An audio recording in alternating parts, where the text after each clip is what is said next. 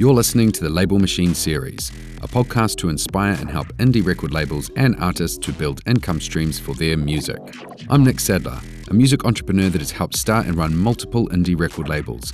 In this series, I'll be speaking with music industry leaders about their experience and the lessons they learn on how they both market and grow their music income. Welcome to the Label Machine series, where we discuss with successful industry professionals how artists and record labels market and sell their music. My name is Nick Sadler, and today's guest is Todd McCarty. Todd is the founder of the Band Builder Academy, where he has worked with hundreds of music artists to develop and grow their music careers. He has extensive experience in the music industry, working originally as a drummer, then tour manager and label executive. He has won numerous gold and platinum sales awards for his work as a music sales executive, holding positions as vice president of sales for Sony Music and head of sales at Fearless Records, where he spearheaded the release of over 200 punk song covers, amassing over 1 billion streams. Todd, how are you today? I'm doing well, Nick. Thanks for having me. Yeah, Thanks everybody for tuning in. No problem, bro. I've been looking forward to this. Congrats on your baby as well. Thank you. Yes, it's a new world for me, and I'm loving it. I'm loving being a dad. And the good thing is, little Jago, he's being a lovely little boy. We haven't really had any problems. So, yeah, hopefully, touch wood. Yeah. Hopefully, touch wood that continues. Yeah, thank you. Okay, so we're going to jump straight into it, and we're going to talk about your most recent music enterprise, which is the Band Builder website. So can you give me a rundown of what the main activities are there? Yeah, absolutely. Band Builder Academy was started, it was sort of formed in my head when I was exiting the label business and thinking about getting out of it, thinking about what I really love to do. And education was the answer for that. So it's music education. But I sort of designed it thinking, I wish I had like a manual I could give to artists the first day they came into the label at Fearless or Sony. Many of them show up unprepared and not really knowing how to really build a business and work with the team. They already have, some fans, but getting to the next step. And so Band Builder sort of starts like that. It's like a roadmap for musicians wanting to learn music marketing, Spotify marketing, promotion, PR, how to make money, getting paid. And we show you how to do that by doing good on-platform and off-platform promotion on Spotify and Apple Music. We have tools inside Band Builder that let you know your chart position within the algorithm. So you can know where you're at. We clean your algorithm up. We help get official playlists. Spotify has publicly said they're on a mission to help 1 million musicians make a living from music, and they seem to be sincere about it. And if that's their mission, I'm with them. I want to help do the same thing. I want to help musicians get those official playlists. I want to help them learn to build a fan base the right way. And we dig into all of that in Band Builder. Nice. Yeah, that's a really good point about getting on board with Spotify's vision. Would you say then there are a few different types of music education websites based around this? So would you say the artists you're working with and the experience you bring for Band Builder is, if I was a band rather than say a hip hop producer, they'd find it easier working with your site, or like, do you get what I mean? Like, is there an angle there where it's easier to work with you? Yeah, no, good question. It's funny because when I was at Fearless Records and Sony, I was working in rock music, some pop, and we branched off here and there, but it was mainly rock music. And I worked with bands, and when I started Band Builder, I hadn't fully immerse myself in the independent music or independent musicians community. And I quickly realized after launching that it was a lot of songwriters who might not even be performing. They're going for sync or just putting their music out online, but maybe they're not trying to even build a fan base. It's more of getting their music out there to a bigger audience on Spotify. There was lots of singers, rappers, groups, solo artists, all of those things. But the skills still apply. So it does work for all musicians. And I've sort of changed the content to be aimed at bands, to just be aimed at musicians in general. That said, I think anybody who really wants to get a grasp on Spotify and Apple in particular, and then even work beyond to like Amazon or Pandora or YouTube Music, those ones. I'm an expert in those. I was there since the inception of those companies launching their services. I've been in the music sales thing for, I don't know, 15, 20 years. And I'm an expert on Apple and Spotify. Those are my specialties. So anybody really looking to get that part of their business dialed in is going to benefit from it. Nice. So you mentioned working 15 years as a sales executive, which you must huge amounts of experience in, obviously winning the gold and platinum. How did you get from how did you get to that point from like when you were, I guess, a teenager? What was that kind of story? Right. Yeah. So I think you mentioned I was a drummer. I played in a lot of, garage bands and even bands that toured. None of them were very successful, but we learned a lot of lessons, all DIY. I grew up in the Washington, D.C. punk and hardcore community, which is sort of known for having, a DIY spirit with Discord Records was founded there, Simple Machines, a bunch of other cool record labels run out of their houses that competed with the big guys. I mean, they sold lots and lots of records from bands like Minor Threat and Fugazi.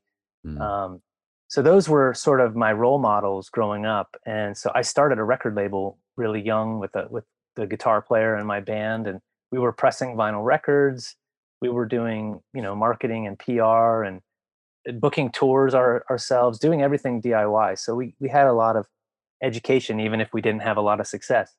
But yeah, so I did that, and like I said, that band went on tour several times, and we booked all those tours. So I was naturally the tour manager, and got those skills. So I became a tour manager after college. After playing in bands after college a little bit, mixing in performing with tour managing, and even doing some music sales, because I took a job as a sales guy and really was trained how to do, small and medium sized business sales. So I had that background, and I mixed that with music and took on at one point I was tour managing 6-7 months of the year, and then also managing a roster of about 20 independent record labels, where I was basically getting their music into record shops and expanding their distribution.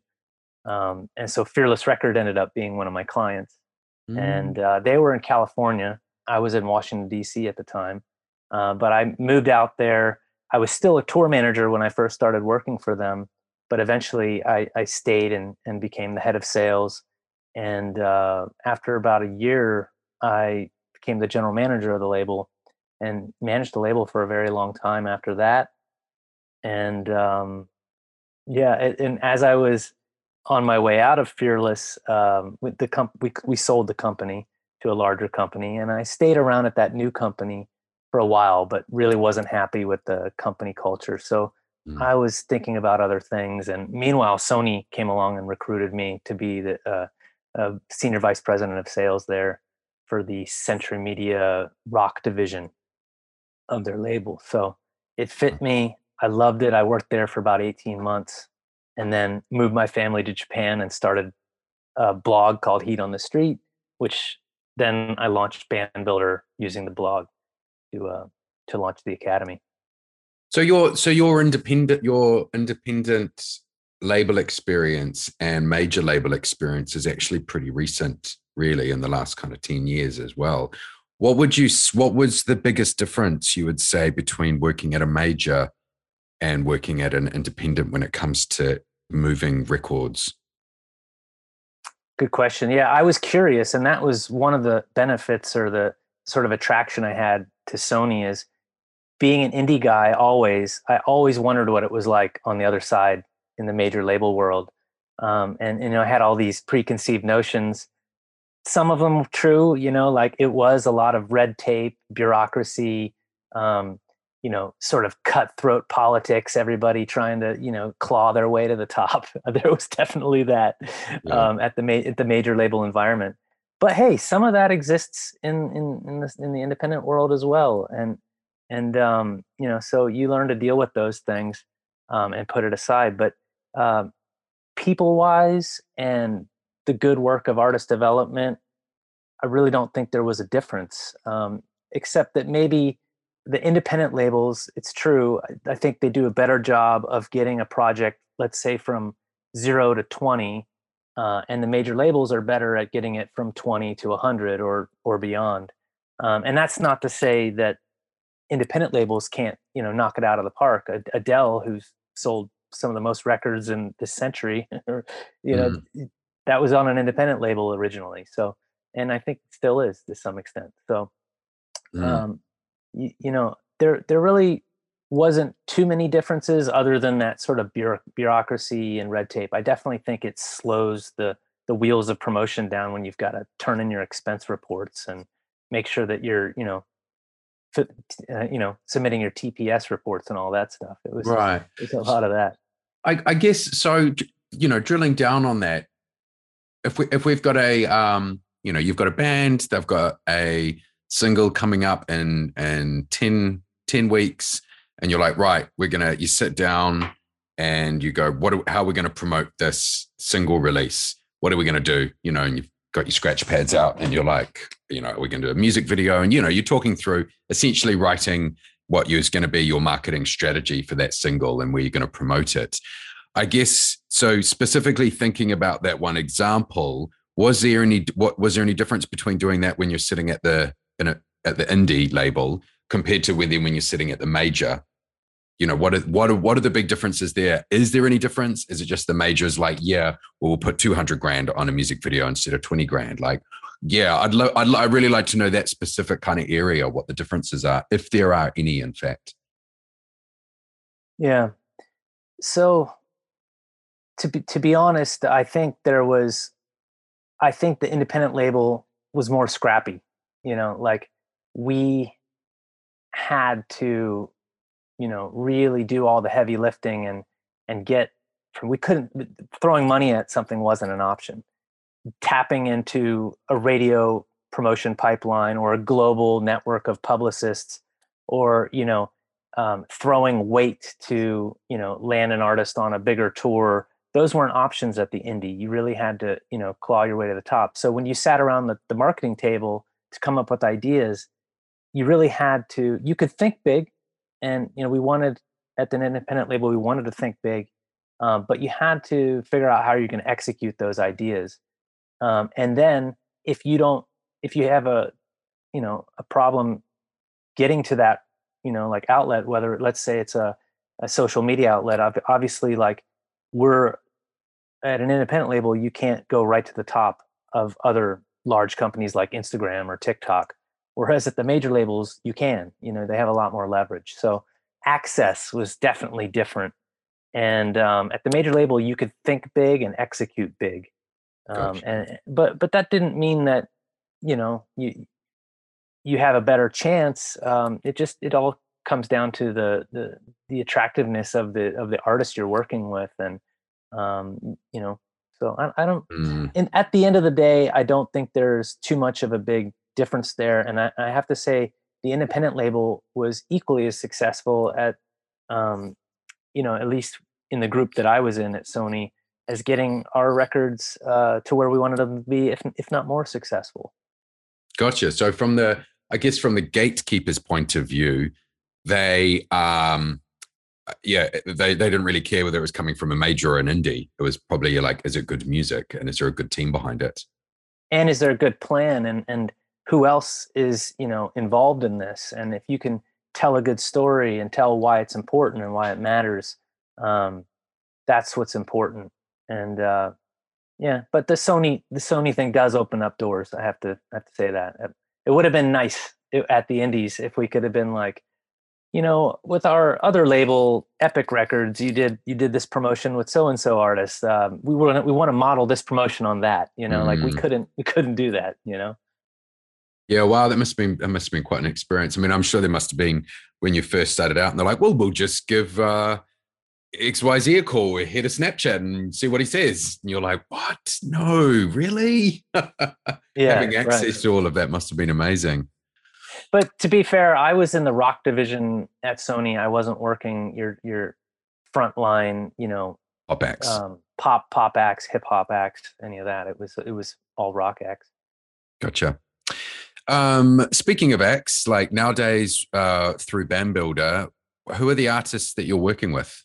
Who are some of the most successful artists? Yeah, I'll give you a mix shout out. Because sure, I'll give you a mix because it's it wouldn't be fair just to call out the bigger bands, and I won't take all the credit for their success, but there's a band called Awake at Last, Catch Your Breath, Red Hook. See, who am I forgetting? But those are some of the bigger rock acts that have come through. But there's a guy called Neil. Well, Kennedy One is the artist, is EDM artist who's doing quite well. There's a pop act from France called Half Lives doing really well. Oh, so there's some good developing acts, but we also have singer songwriters and like people making music for sync or in genres like soul or funk or psychedelic music. I mean, there's so much. There's pure pop artists. There's dance and all of that. So there's a good mix of people in there. And then also, what's interesting is I never expected this, but there's some real niche music like sleep music or even niche down even more into like Christian children's music. And that's one of the biggest artists in there is they sell, they called scripture lullabies. Just shout out to them. I mean, if you just look at their stuff, they have a huge audience of like 100,000 200,000 people tuning in at all time, and they only have 4 albums of material, but they play this material for hours. So like the average listener is listening to their music 6-7 hours a day because they put it on and let their baby sleep at night. And you wouldn't believe the metrics and the algorithm data I see on this artist.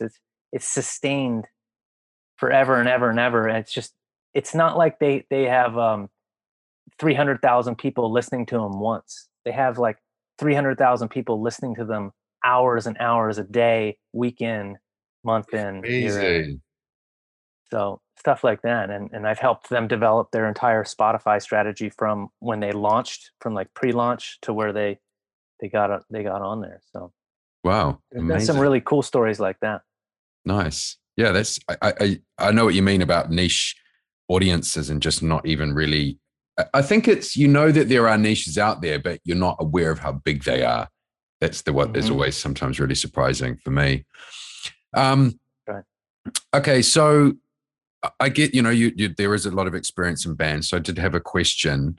What would you recommend for a group of artists or bands? They're earlier in their career and they want to start playing shows. And we're going to talk about this post COVID. So, like we imagine it's a year from now and things have gone back to normal. They're just a garage band, like early 20s. They've only got about 50 people on their mailing list, about 1,000 followers on Instagram and Facebook. What's the best thing you'd recommend that they start doing?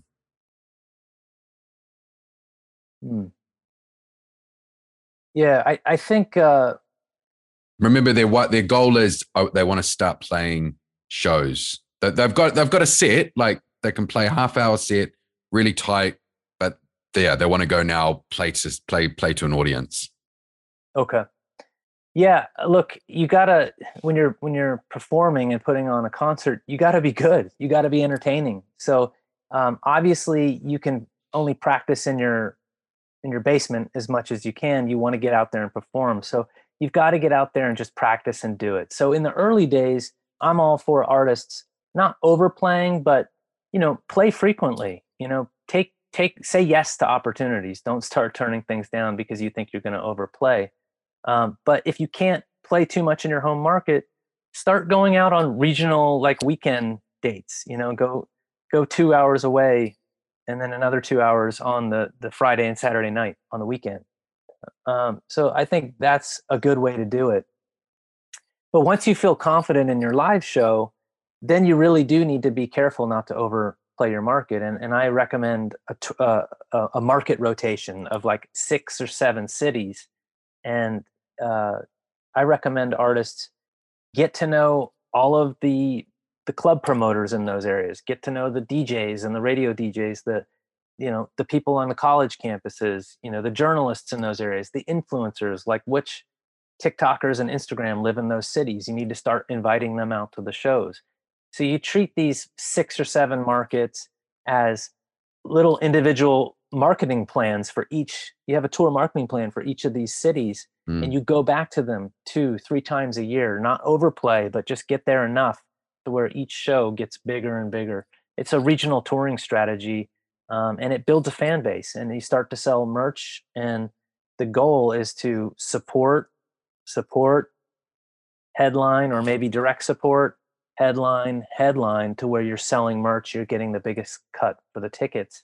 And if you can't work your way up and get more and more people out each time, you need to revisit and take a look at what you're doing and improve your live show, improve your marketing in those markets. But all along, as you keep growing, you need to be building these relationships with people in those cities, the DJs, the promoters, and even Mm. the other bands. The other bands are a really good place to start as too, because they can introduce you to all these people as well. So get to know not just any band in those markets, get to know the best bands in those markets that you want to support and come up together Mm. with. That's really important. So you're that's excellent advice, and I'm listening and I'm going, okay, great. How do I, you say, play all, get these opportunities and play these shows in these different cities and get to know these bands, like, and get to know these influencers. Like, what specifically do they do? Like, are they you just try and find an email and email them? Do you pick up the phone? Like, I want to get my first show in Atlanta. Like, how do I, what do I specifically actually have to do? Like, how do I go about doing that? Yeah, I'm a phone person. Coming with a sales background, Yeah. I'm always into just picking up the phone and calling people. I don't think anything works better unless you're out meeting people face to face. That's always a good way. You should always be networking. Musicians have to know that at this point. You have to be social and out there and networking. Yeah. But through your network, ask for an introduction. It's always a really good way to get an introduction. Um, if and those are all sort of like you know obvious examples, and then the other obvious one is knock on the front door of social media or their website or email and try to reach out with a cold email or a message or something like that. um, I don't recommend that approach too much. I Mm. recommend treating it just like any human relationship, like you're gonna make friends in regular life. It's no different. So maybe it's starting by going on their social media and leaving a comment, or finding a topic that they're passionate about and commenting on it. But rather than just commenting, a better way to do it is to ask them a question. Not a long question, not a difficult question, just a simple, easy question where it sort of demands a response. If you can just get them talking to you, then you can ask another question. But um, it's just building a relationship. It's not going for the kill and saying, "Hey, will you promote my band? Yeah. Hey, will you do this?" Like too many artists go for the kill too soon, and then they give up really quickly if they say no or they get rejected. But why not build a friendship? And this is called playing the long game. Like you're not you're not building a relationship with them to capitalize on that relationship in a week or two, or a month even. I mean, just let the relationship build organically, naturally, and you don't even have to tell them, you're in a band. You can just become a friend first. They're going to find out. That it's pretty easy to find out what people do. So just Mm-hmm. get to be their friend, and eventually, then ask and tell them what you're about. Tell them what your priorities are, or ask what their priorities are and how you might be able to help them. Find some way to help them. That's a good way to do it as well. Or it's going to naturally come up. I mean, if you've decided to reach out to someone specifically because they're a promoter, at some point there's going to be a conversation around, we're doing a new bands Thursday show, and you're like, oh, that's funny. I'm like, I've got a new band. Oh yeah, sure, we should book you. I agree. You've really got to play that long game, and I think a lot of people, like, they do the cold email to try and get even some promo, and then they wonder why no one really picks up on it. And yeah, like you said, because there's no relationship there. um yeah, that's really good Yeah. advice. I divide it into two. Like I have like this A list in my head and a B list. Like, and the A list is these people that I'm trying to build a lifelong relationship with for a whole career, not just for a short term kill, So I have that list of people. And if you've got 5 band members, each of those 5 band members has a different list. Don't double up, like you can cover a lot more ground. And then your B list that's when you do the whole like press release, or new track releasing on September 4th, and like you just blast the list. So you don't ever blast your A list. Those are human relationships. You just talk to them. You pick up the phone. You communicate with them. The B list is more like blast away. Yeah, there's the equivalent in the dance world community. So you have your A-list DJs, and they're the ones that are, and they are typically A-list DJs. They're playing headline shows, they've got their own radio shows, etc. But they're the people, if you've got a new track, you'll email them individually. Yo, hey Andy, how's it going? What do you think of this track, etc. And yeah, your list maybe 30, 40 people like that. And then you have your B list, which you send your DJ promo out, and it's just a bit more of a promo list. So yeah, I think that's and it's funny, even at the label machine, like you as well, we've still got to build relationships with people, and to grow our businesses and grow our members. And I've got a list of people that I are my, I guess, A list people as well, and then I've got my B list that I sort of do my promo out. So yeah, I guess it's not just music; it's a good way of thinking generally if you want to grow your career. That's right. Yep.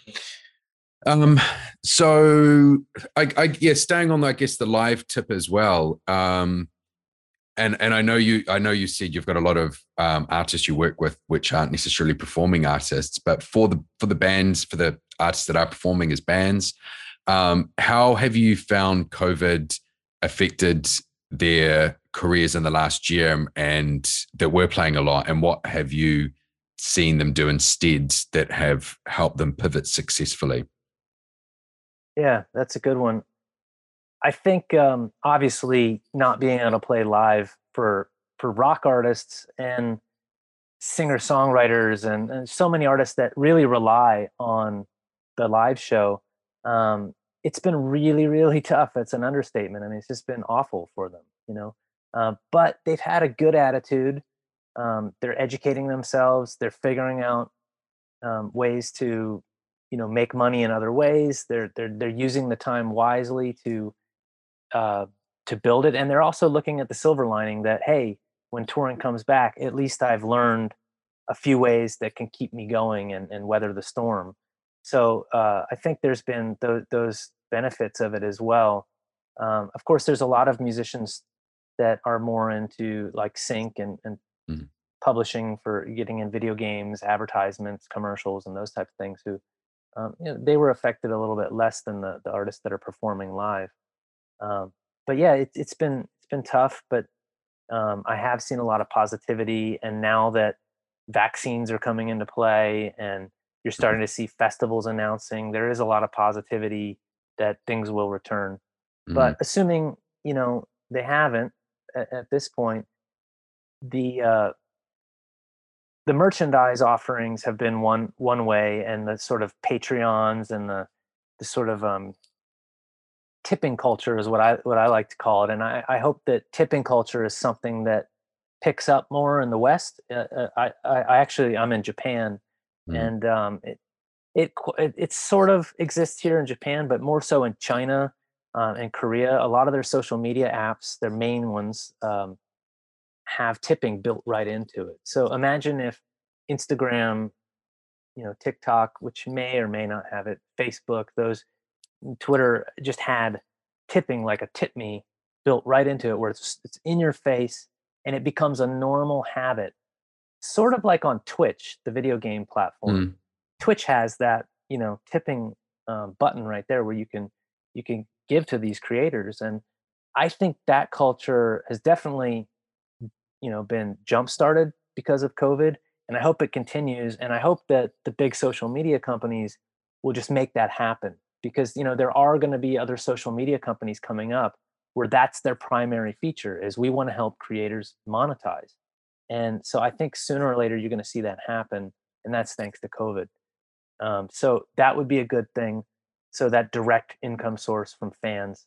I know some artists really feel slimy if they're asking Yeah. for money or begging, but I hope that it gets to the point where they don't have to, and it's just a natural part of culture where people are supporting artists that way, Mm. because they hear so much in the media how difficult it is to make a living in music, and it really is. It's not easy. There's no way to paint a good picture about it. It's difficult. Mm. There's a couple others that people haven't thought about, though, as much. And I mean, one thing I helped my community do during the pandemic is educate them on the music royalties, how they work, and how to collect them. Um, when you're a signed artist to a label, there's really only a few sources of income coming your way. You'll get money from your music publisher and your music collection societies. You get money from your labels, and then you have money from your merchandise. But when you're an independent artist and you self-release your stuff, there's literally like 8 or 9 different checks you need to be collecting every six Mm. months. And a lot of artists don't know that, especially signed artists, because they don't see it doesn't they don't get 8 checks individually. It all comes through a fewer checks, and they don't even get a full cut. But so take 1 million streams, for example. It can be argued that there's $5,500 to $7,000 per million streams generated from music on the total piece of the pie. But a lot of artists, signed artists, are seeing a very small sliver of that pie. Mm. But if you own all of your rights and you're self-releasing your music, there's potentially $7,000 per million streams, maybe even a little bit more, Mm. depending on your platforms that are being used. So that money's there to be collected. I know for U.S. Mechanical royalties, for example, um, there was a payout of $430 million by Apple, Spotify, Amazon, all the major DSPs paid out $430 million in uncollected mechanical royalties in January of this year, and that went to the Mechanical Licensing Collective. Now, the major label artists, they got their money, they got paid, but there wasn't a way set up to get self-releasing artists paid. So that's $430 million in self-releasing artists' Mm. money that they need to go collect. So it's things like that. During the pandemic, I wanted to educate artists on how to collect all that money, but then how to generate more of it. And Mm. sync was a big focus as well. Mm. So When you that's were something. When you're talking about the collecting the mechanical royalties, are you saying like going on ASCAP and registering as a publisher so you can collect that mechanical rights, because you otherwise as a self-releasing artist without a publisher you wouldn't collect that? That's right. Yeah, That's right. So whether it's that's the biggest registering with one, isn't Song it? Trust, and those type of things, but the mechanical royalty gets paid to the publisher. It doesn't get paid. Actually, ASCAP and those societies in America, ASCAP, BMI, CSAC, they don't collect mechanical royalties. They collect performance royalties. So mechanical royalties get paid directly by the label or through Harry Fox agency, but now it's going to be paid. Well, That's for physical. And for digital royalties, there was no way to get paid unless you were getting paid direct, and the major labels did, but the So you, indies didn't. And that's so why there was $430 million in suspense and just sitting there, because there was no actual way to pay it. The US government hadn't created any legislation that instructed Spotify and Apple on how to pay that money. So how are they doing that now then? Because that was right. There was a deal with the Spotify and whatnot to go directly to the majors to collect all that income. So the independents, it's sitting there. If you do want to get hold of that, do you have to go through, say, something like Song Trust? Yes, or well, you can go through Songtrust, but you can register directly with the Mechanical Licensing Collective. But I would recommend, you know, I would probably recommend just making your life a little easier and having Songtrust, because Yeah, your I love those publishing. guys. I love those Yeah, guys. great company, and they just, for the amount of work they do, it's a totally fair price for what they do. And it's real simple. They make it easy for you. And if you're not already registered as a writer with the PRO, and you're not already set up as a publisher, don't first do that and then sign up for Songtrust. Just sign up for Songtrust, and they'll Mm, actually do it for you, and wait, and you get that fee waived. You don't have to pay the ASCAP fee just for mm, the fee that you pay Songtrust. They'll set it all up for you and make your life easy. So mm. I'd recommend doing that. Yeah, definitely. Just going back, you were talking about the and also thanks for the insight about what people are working on, because it was really interesting. But you were talking about the tipping functionality, and it would be, you're right, it'd be great to start seeing that more in Western culture, but specifically on Twitch. What are people what are people doing to encourage people to tip? Like, are they doing a live stream? Are they interviewing? Like, what are they specifically, I guess, doing to encourage people to tip? Does that make sense? Yeah, yeah. So Twitch is such an evolved platform. It's been around for a while, um, but at this point in their evolution, they're just now getting serious about music. Some people might have heard that Twitch just did a big partnership with DistroKid.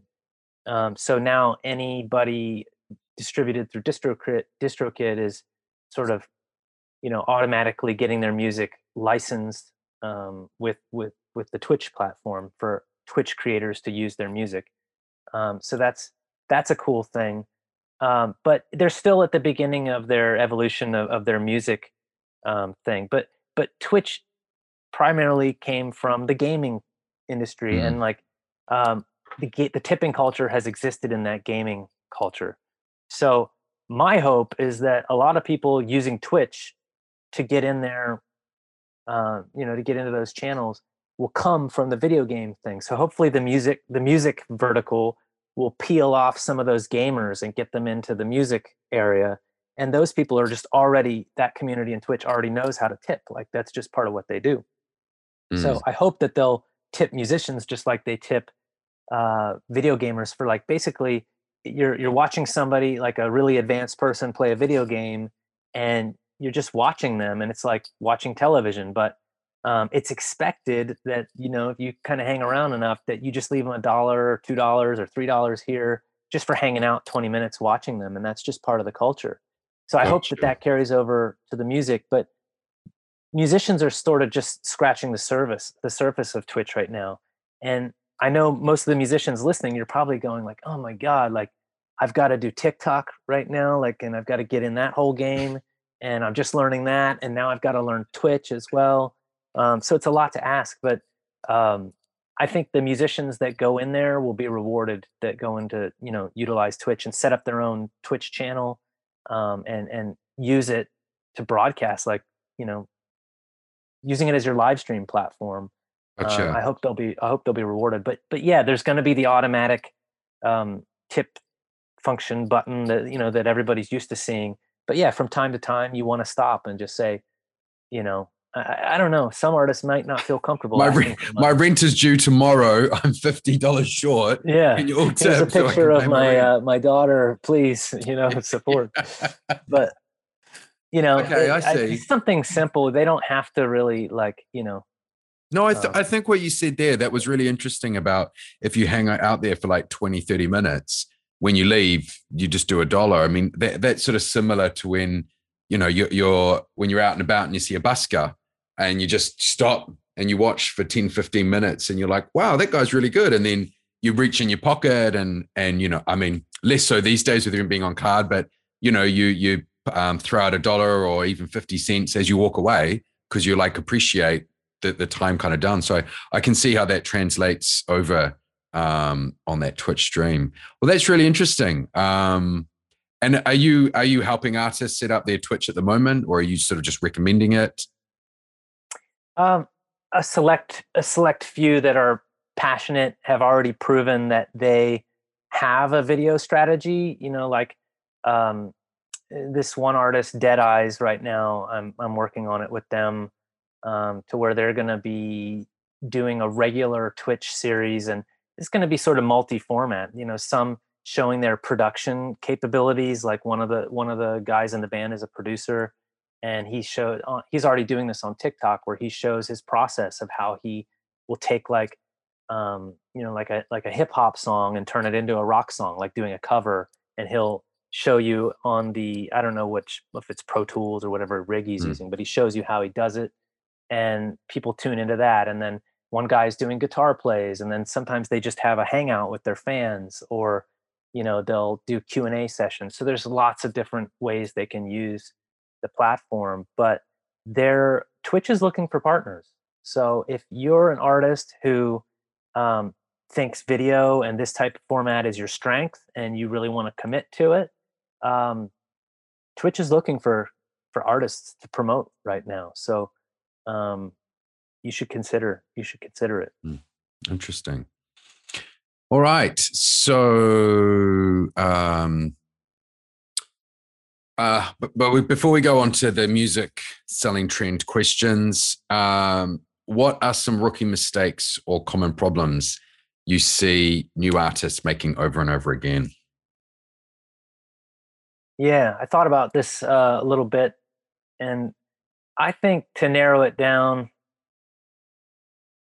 I think that artists, they spray and pray, like, so they record their track, they get it ready, they put it up on social media, they sort of look at what their aspirational artists or the bigger artists in their scene are doing. They sort of look at what they're doing and they just copy them and they just get it out there. And if they can afford, some advertising, they put a little budget in. If they can afford a PR, that's the first thing I see artists going for right away, is the PR. And they think, that'll open up doors, and they just kind of get it out there and let it go. But I think they're not pitching their music properly. I think, they're using maybe the Spotify for Artists platform to pitch Spotify, but they're not working their distributor to pitch Apple Music, Amazon, and all the other DSPs. And a lot of those services don't offer that, or they might email you back and say, "I'm sorry, we just get your music on the services, we don't promote it." But they must be helping somebody, So like, you should make a good marketing plan and know how to tell your story, and not just say, "Please playlist us," or "I hope you like the music, please playlist us."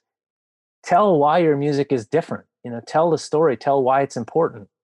Tell us, your past successes, and who else is supporting it, and make sure that each time you put out a new track, you have some of those things to say, like, we're partnering with this influencer, or we're partnering with this magazine, or we're partnering with this blog in our community, or our song is about this charity, or this like, we're passionate about this this nonprofit, so we're partnering with them, or connect with the community, or we're going to be on this live stream with this artist, or this festival, I wanted to say, like, I think that you need to have a community. So like, you need to have those talking points, but to get those talking points, you really have to put the work in to go out and find a blog or a magazine that will be a champion for you.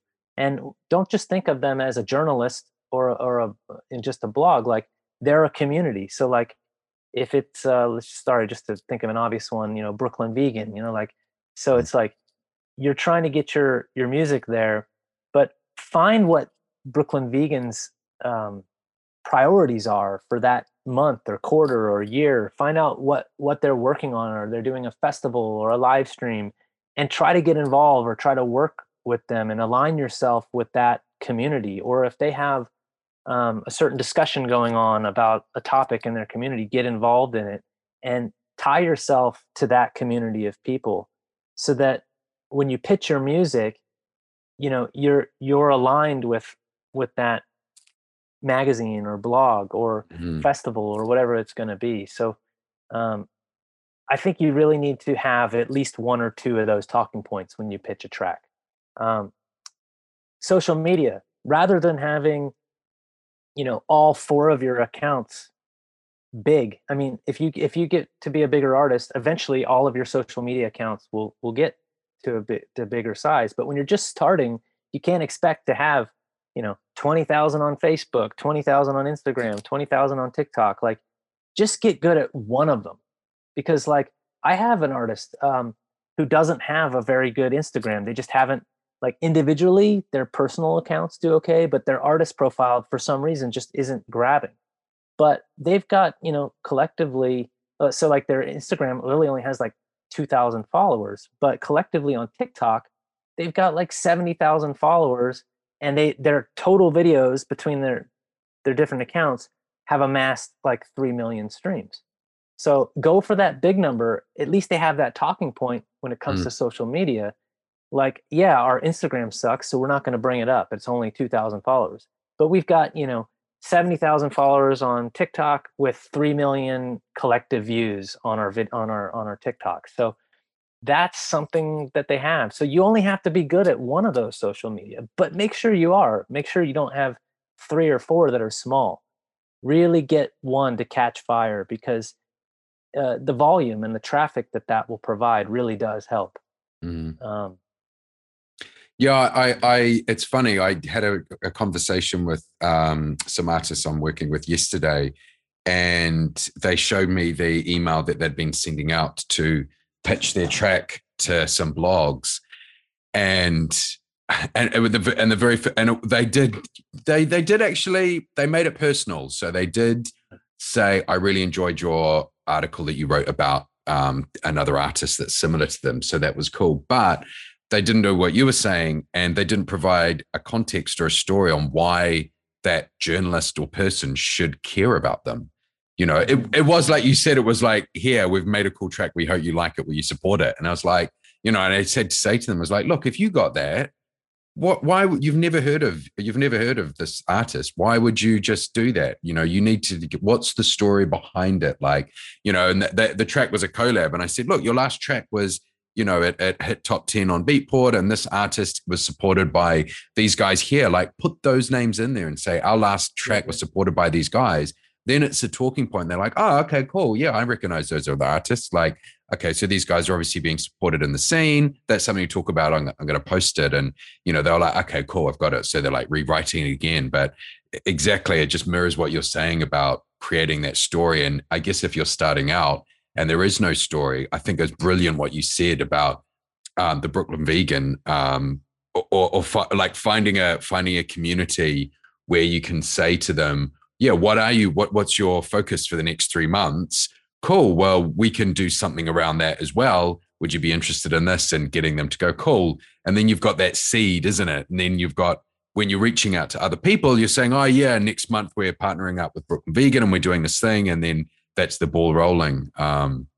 Excellent advice. If you could just have 2 of those, that's enough, because you don't want a long email. But if you were to be like, we have 70,000 followers on TikTok and amassed 1.5 million views, and we have a partnership with Twitch where we're going to be doing a month-long feature with them, or that's it. Boom, great. There's 2 points. That's all you need. About. Like, that's more than most people have.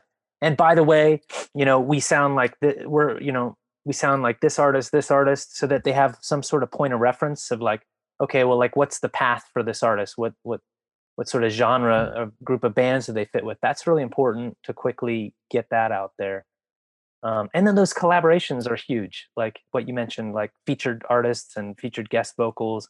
All of that stuff is super important. And I forgot to bring that up during COVID.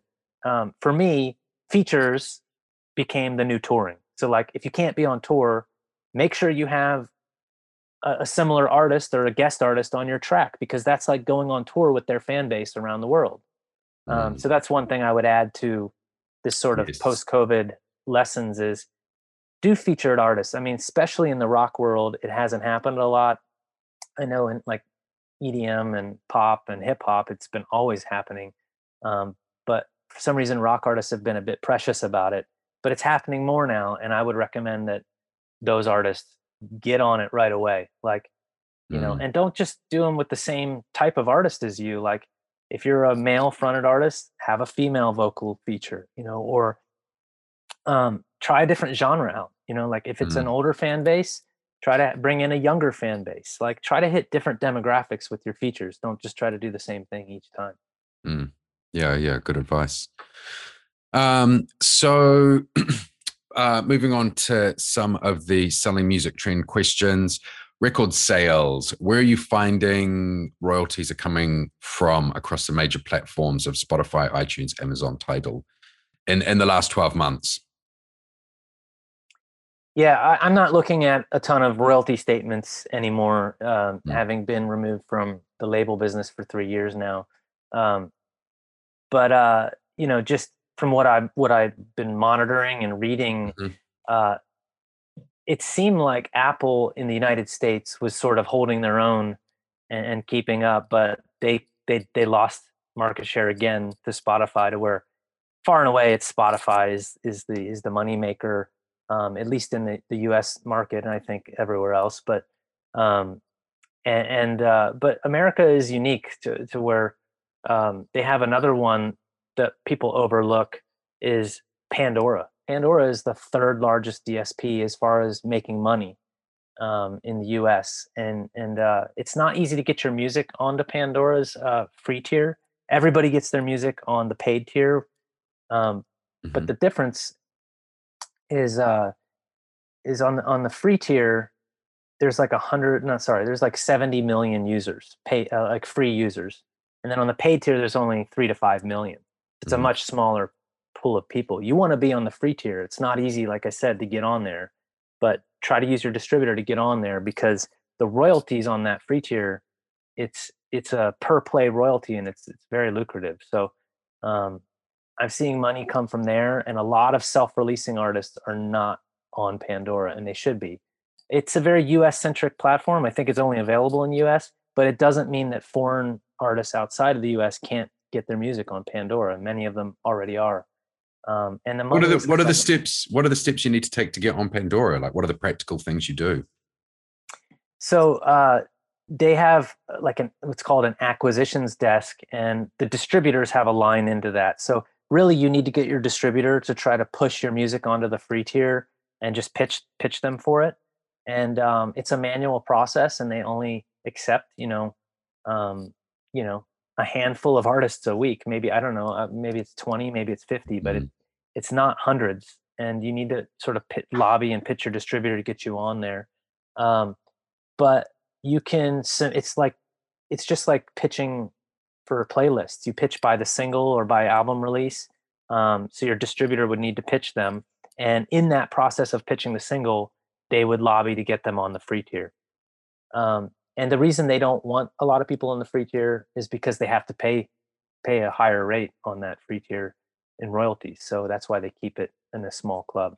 Gotcha. So lobby your distributor, but they also want to see that you have some activity. So you would need to be like, if you're outside of the US, you'd somehow want to say, hey, if you're in America, everybody in America, start a radio station on Pandora for our artists, like XYZ Artist Radio. So start a station.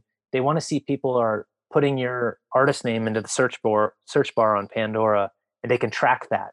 So I would do a little campaign before you pitch to show that you're driving people to Pandora and getting people to check out your music and start stations.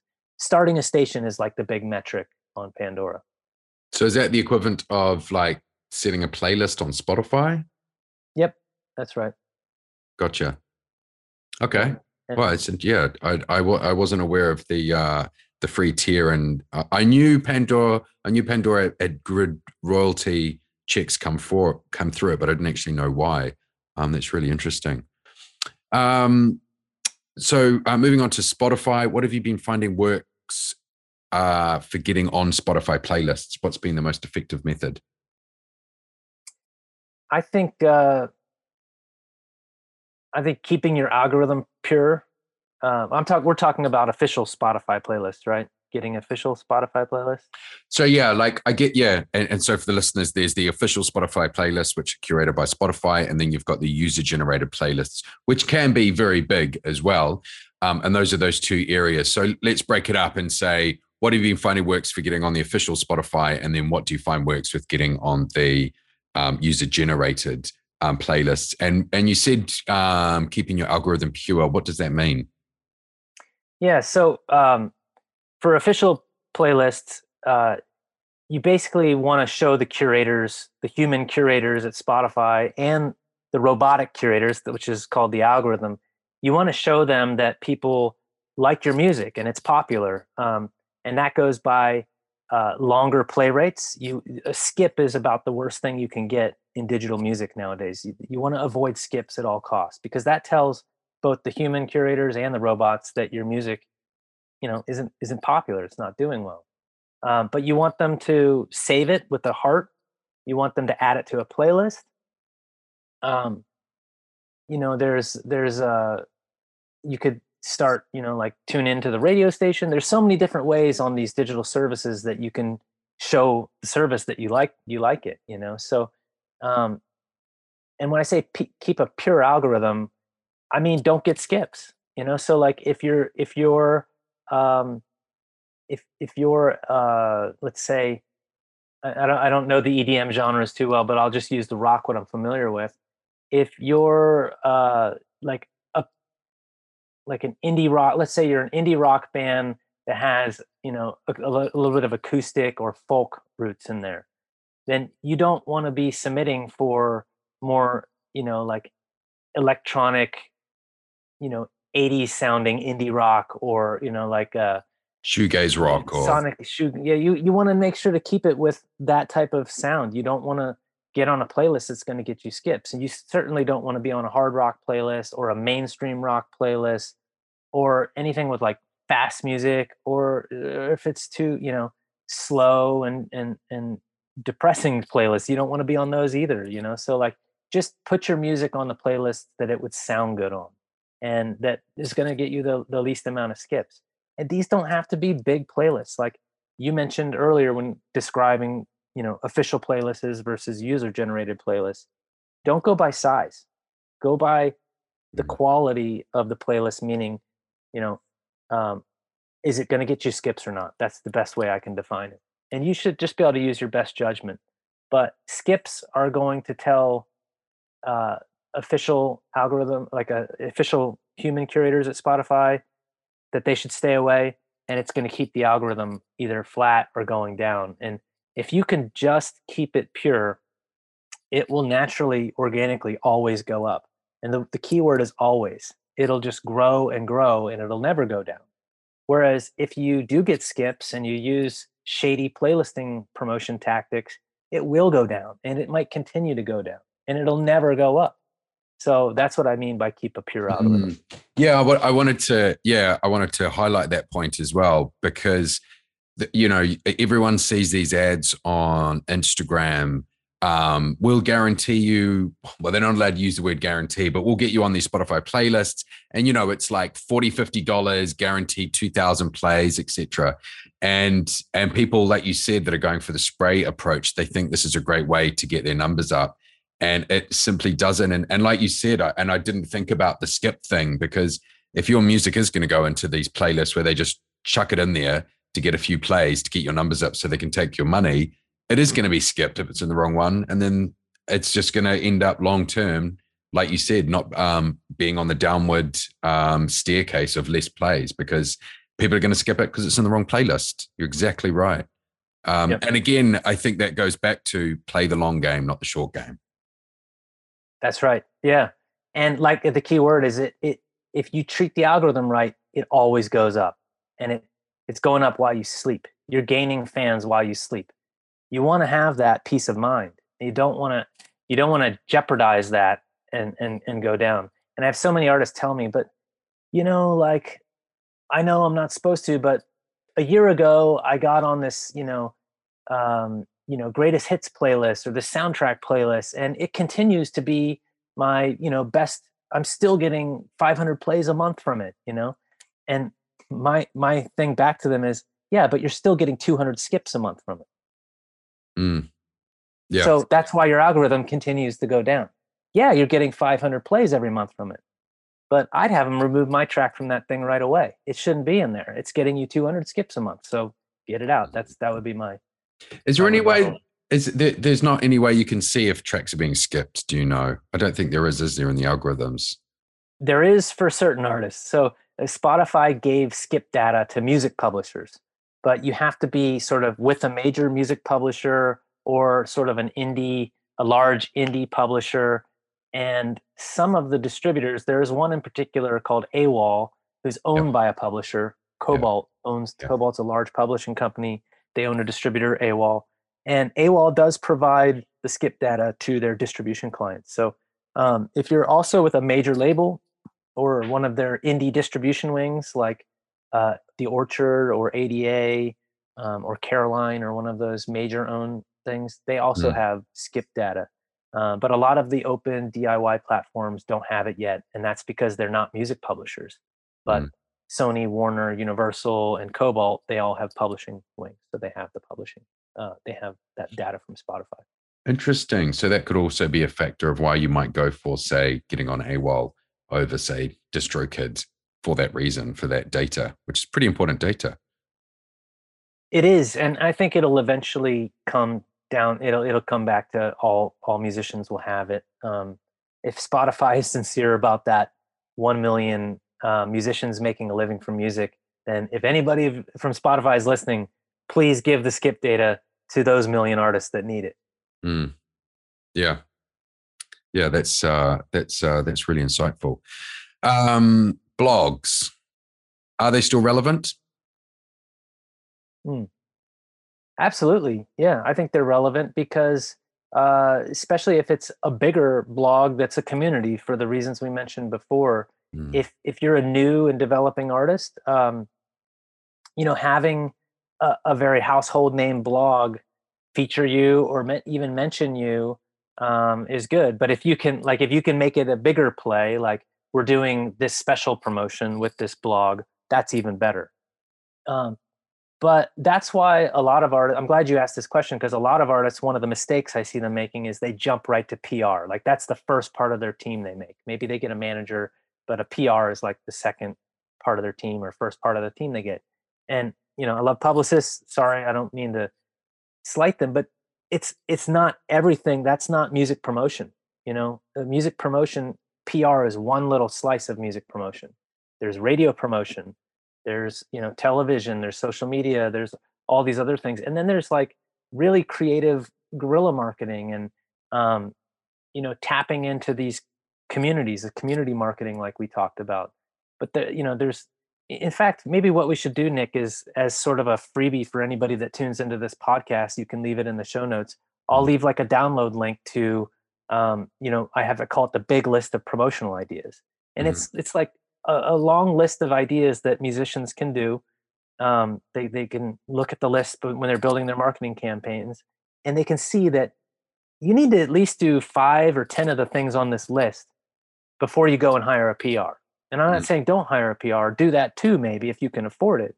But that's your job doesn't end by releasing the music on DSPs and putting it into distribution, maybe buying some ads, telling your social media followers, and then hiring a PR to handle the rest. That's leaving the job half undone.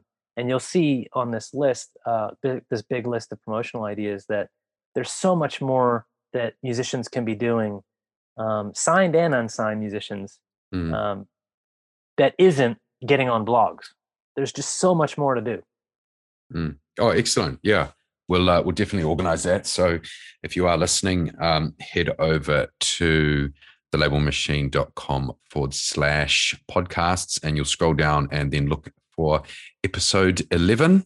And then you'll see you can click on that and scroll down. We'll have the download link for that there for you to download. Paid advertising. Do you use it? What works? Any failures? And I guess when I'm saying paid advertising, I'm saying the Facebook and Instagram paid advertising platform. Yeah, I'm for developing artists, I'm pretty big on paid advertising, because as a developing artist, it's really difficult to get that partnership with said blog, or it's really difficult to get the attention of a bigger influencer. So until then, until you have that breakthrough, remember you're playing the long game. So in those 6 to 9 months when you're not getting anybody to return your phone calls or your messages or emails, paid advertising is a great option. Let's take this example. So let's say you really want to do a partnership with a blog that's got 600,000 Instagram followers, and they have, 150,000 active visitors on their website every day. Now, those are pretty big numbers. But let's say that company does a post to those, 600,000 followers on social media. You're really only going to reach 10,000, 20,000, maybe 30,000 of those people anyway, even if they do a post about you. And if their website gets 150,000 unique visitors a day, you're just one little sliver of it. So you're not going to get those 150,000 people. You might get 10,000, 20,000 people tuning in at that moment, checking you out before your band sort of moves down the feed and you just go further down, you get less and less impressions. Mm-hmm. So these big opportunities might sound good as talking points, but they're really not getting you that many ears and eyeballs. So what you can do with social media ads on Facebook, Instagram, YouTube is get in front of 30,000, 50,000, 100,000 people for very cheap. Like, I don't know, 10,000 impressions for, I don't know, $15, $20. You can go out and get that, $30 maybe, for $100, you can get even more if you have that. And you can reach more than if you were to get them to post about you on social media, or for them to put you on a feature for one day on their blog. Same thing with an artist. Like if you want to get a feature with XYZ artist that has 1 million monthly listeners on Spotify. Well, yeah, maybe he didn't put you on there, but you can still advertise to his audience on Instagram, Facebook, and YouTube. You can pinpoint target people on social media that like that artist, and you can get yourself in front of them for $100, for $200. You can do it any day of the week. Yeah, I think I'm with you as well. If you're starting out and instead of putting $800 to a PR company, you should put $800 towards paid advertising, targeting your audience of a similar artist to what you're doing. I have to completely agree. And as well as that, for the listeners, like right now is a golden period in paid advertising. This is not going to be around forever. Like right now, the ability to reach out to these people and for how cheap it is once in a lifetime. And in 5 years, it's going to dramatically change. I mean, already with Apple's iOS 14 updates, they're locking down. People don't want to be having these ads thrown in front of people's faces. Like in 5 years, it's going to be so much harder. People are going to look back at this time and going, my God, why didn't you just take out a bank loan of like $10,000 and just build your audience? Because you just could have done it. You just switch a button and you could have done it. Now that's been removed, it's even harder. I'm quite passionate about this, and I really just wish people would. They're like, oh, I don't really want to spend money on paid advertising. It's like, but it's just results based. Like, I don't know if you feel the same way, but I do, and I would tell anybody listening, like, it might be 6 months and it's gone. Poof. Like we have to find a new way to reach these fans of XYZ band, join Nick's course, join my course or whatever, and learn to do social media ads, like you might not be able to do it much longer. So I would put some urgency into it.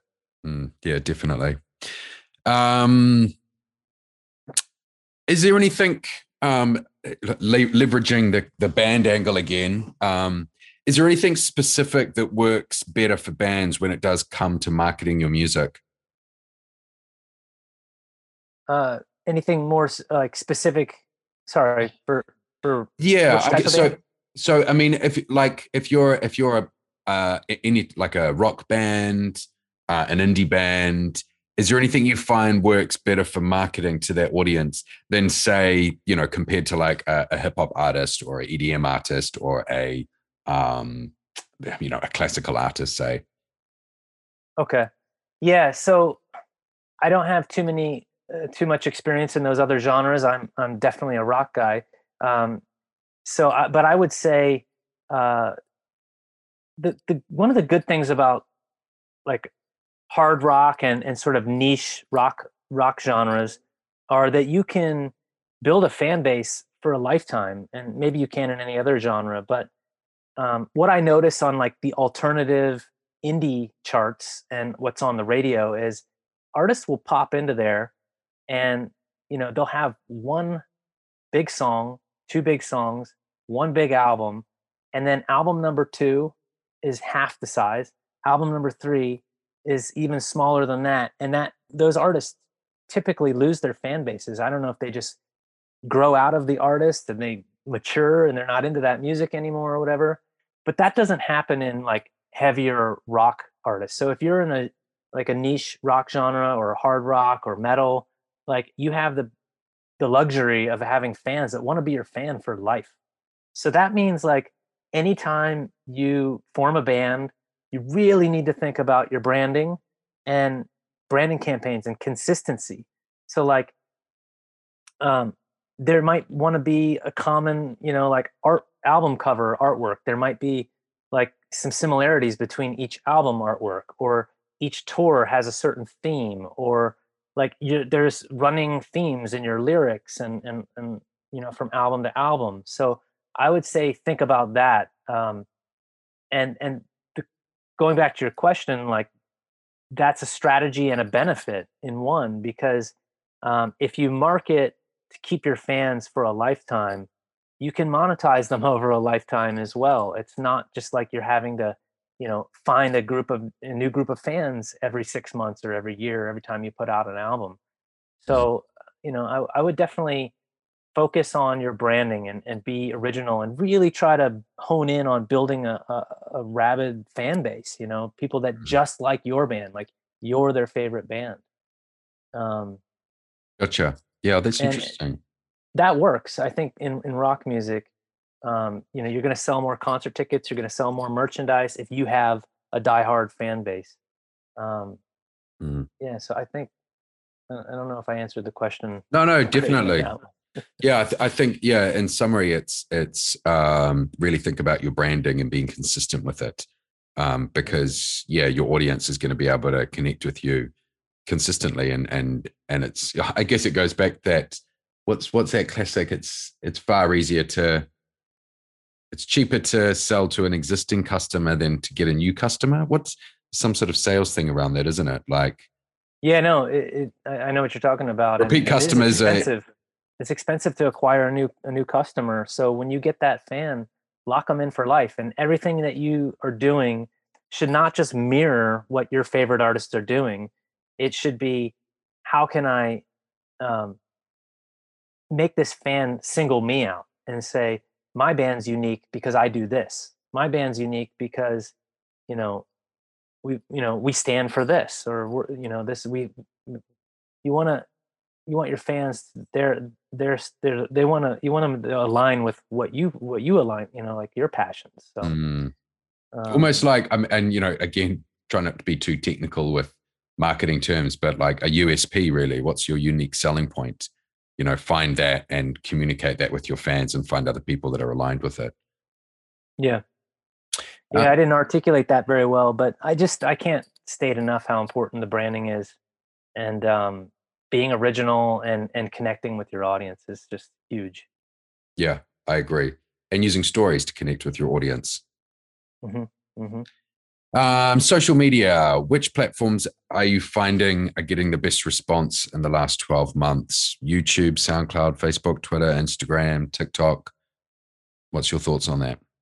Yeah, no, I'm fully drinking the Kool-Aid on TikTok. Like, um, there's just no close second to TikTok right now.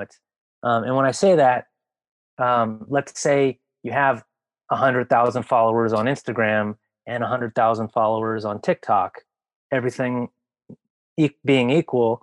If you try to drive those people to Apple Music or to Spotify, it's 5x bigger coming from TikTok than it is from Instagram. So, what are you gonna pick? And that data comes from from friends at major labels, and that's the numbers they're sharing with me. So it's 5x the return. Like, Right. if you can. So I'm gonna put my money on TikTok if I'm a young developing, not young, I shouldn't use that word, any developing artist. Mm. I would, I would get in the TikTok game. And one of my other friends today, he just said to me something like, you know, it's a TikTok world, and we're just renting a room in it or something like that. But it really is becoming um, the juggernaut in the social media space. Mm. Yeah, I agree. I agree. I've And got there's two parts to it. Sorry to interrupt, but there's go two on. parts. Like, a lot of artists right now are probably going, "Ah, fuck TikTok," like. Yeah, But another yeah, platform for me to have to create content for. yeah, but there's two ways to do TikTok. I'm sure there's more, but you can either be a content creator on TikTok, or you can just be an artist that's trying to get people to use your sounds on TikTok, like getting creators to use your music in their videos. Or you can do both. I think artists should try both. But yeah, so certain artists, if you don't feel like you're going to have a strong content strategy and really put the time into investing to creating content on TikTok and tuning into TikTok daily, then the content route might not be good for you. You're not going to be competitive. You might want to take the other strategy, which is trying to focus on getting people to use your music in their videos. And there's paid ways to do that, and there's organic ways to do that. But those are what you should be focusing on Mm. when you're But, looking at getting and into when you say TikTok. paid ways, do you mean going to a platform that says um, will connect you with creators who will say, I will use your music um, in the background of my creation and do a shout out for you? Is that what you mean by that? Exactly what I mean by that. Yeah, and they'll charge you X amount of dollars for that, but they can also really target your campaign. So, like, if let's say you're doing like talking about funny genres that are in Band Builder. I've got one artist that's playing like um, music that people line dance to. Like, it's folk music that people line dance to, and it's like this one of these companies, these TikTok influencer companies, could say, okay, we're going to get you the biggest influencer in Europe that specializes in that type of line dancing, and you're going to pay X, but you're going to be guaranteed 1 million views, and those million views are going to translate to, say 200,000 streams on, Mm. Apple and Spotify. So, hopefully the money that you pay eventually will make enough money back in streaming and exposure to pay for the campaign itself. Mm. And you've got all those new fans as well, hopefully, that are going to Right. stick around for your next single. Just on specifics of TikTok, when you if in the example that you use there, and your music is being created, how are people jumping from the TikTok app to, say, streaming the track on Spotify? Are they linking? Are they do have to go to the profile, and in the profile there's a link to Spotify, or is, if you've got a paid campaign on TikTok, is it the app will directly link off to Spotify? Like, what are the mechanics of it? Do you get? Yeah, no, it's all of the above. So that there's 3 or 4 different touch points where you can get them to, go, and one of those touch points just being a natural, oh, I like that song. I'm a heavy Apple user, I'm a heavy Spotify user, or I'm a YouTube user, and I'm gonna just, I want to see it, I want to see more. So it's a, They I don't just have search for any, it. yeah, I don't have any hard data on this, by the way. I'm just, Yeah. this is just me talking about it, um, but yeah, like you're trying to optimize your TikTok video content, um, to do that. Like you can have, on-screen call to actions where the influencer themselves, or if you're creating the video, you can say go listen on Spotify or Apple. You can have a text link, text in your profile and on the video Mm-hmm. description. You can, part of these paid campaigns, like if it's, like an paid influencer campaign, that might be part of it. They're going to find some creative way to get people Mm. off of TikTok and specifically onto Spotify or Apple. That's part of the deal that they'll do. Mm. So it's sort of, you All want to in. put a call to action is it in as many places as you can. I mean, I actually have to say, I think the searching thing is probably one of the most common. I mean, I've done it. I've seen something on TikTok and it's got the, I'm like, what's that song? It's really interesting. And it's just got the name cycling along the bottom, as the Mm-hmm. wheel turns. And I've just opened up Spotify, put that in search and gone, oh yeah, that's the one. Click, add to my playlist. So I'm the yeah, same way. Yeah. yeah. In Awesome. fact, in fact, just because I'm curious about it, now when I see that little song title and artist name scrolling at the bottom, I'm in the habit of just going to Spotify. I want to see how many monthly listeners they have. So I'm trying to see the correlation between, Yeah. people discovering on TikTok. And I've never once seen like a video come up and checked the artist on Spotify and not seen like 100,000 monthly listeners or a million. It's always Mm, huge because I know TikTok is driving loads and loads of traffic over to Spotify and Apple and YouTube. mm, mm. Get into TikTok, kids. Yeah, no, Although added to I'd your, say most of the kids are on TikTok. yeah. um, so yeah, we're coming to wrapping it up at the end. But the rare sync deals, have you found ones that work? I know that's a lot of people have been trying to do that with COVID. Yeah, have you had any success stories for any of your artists?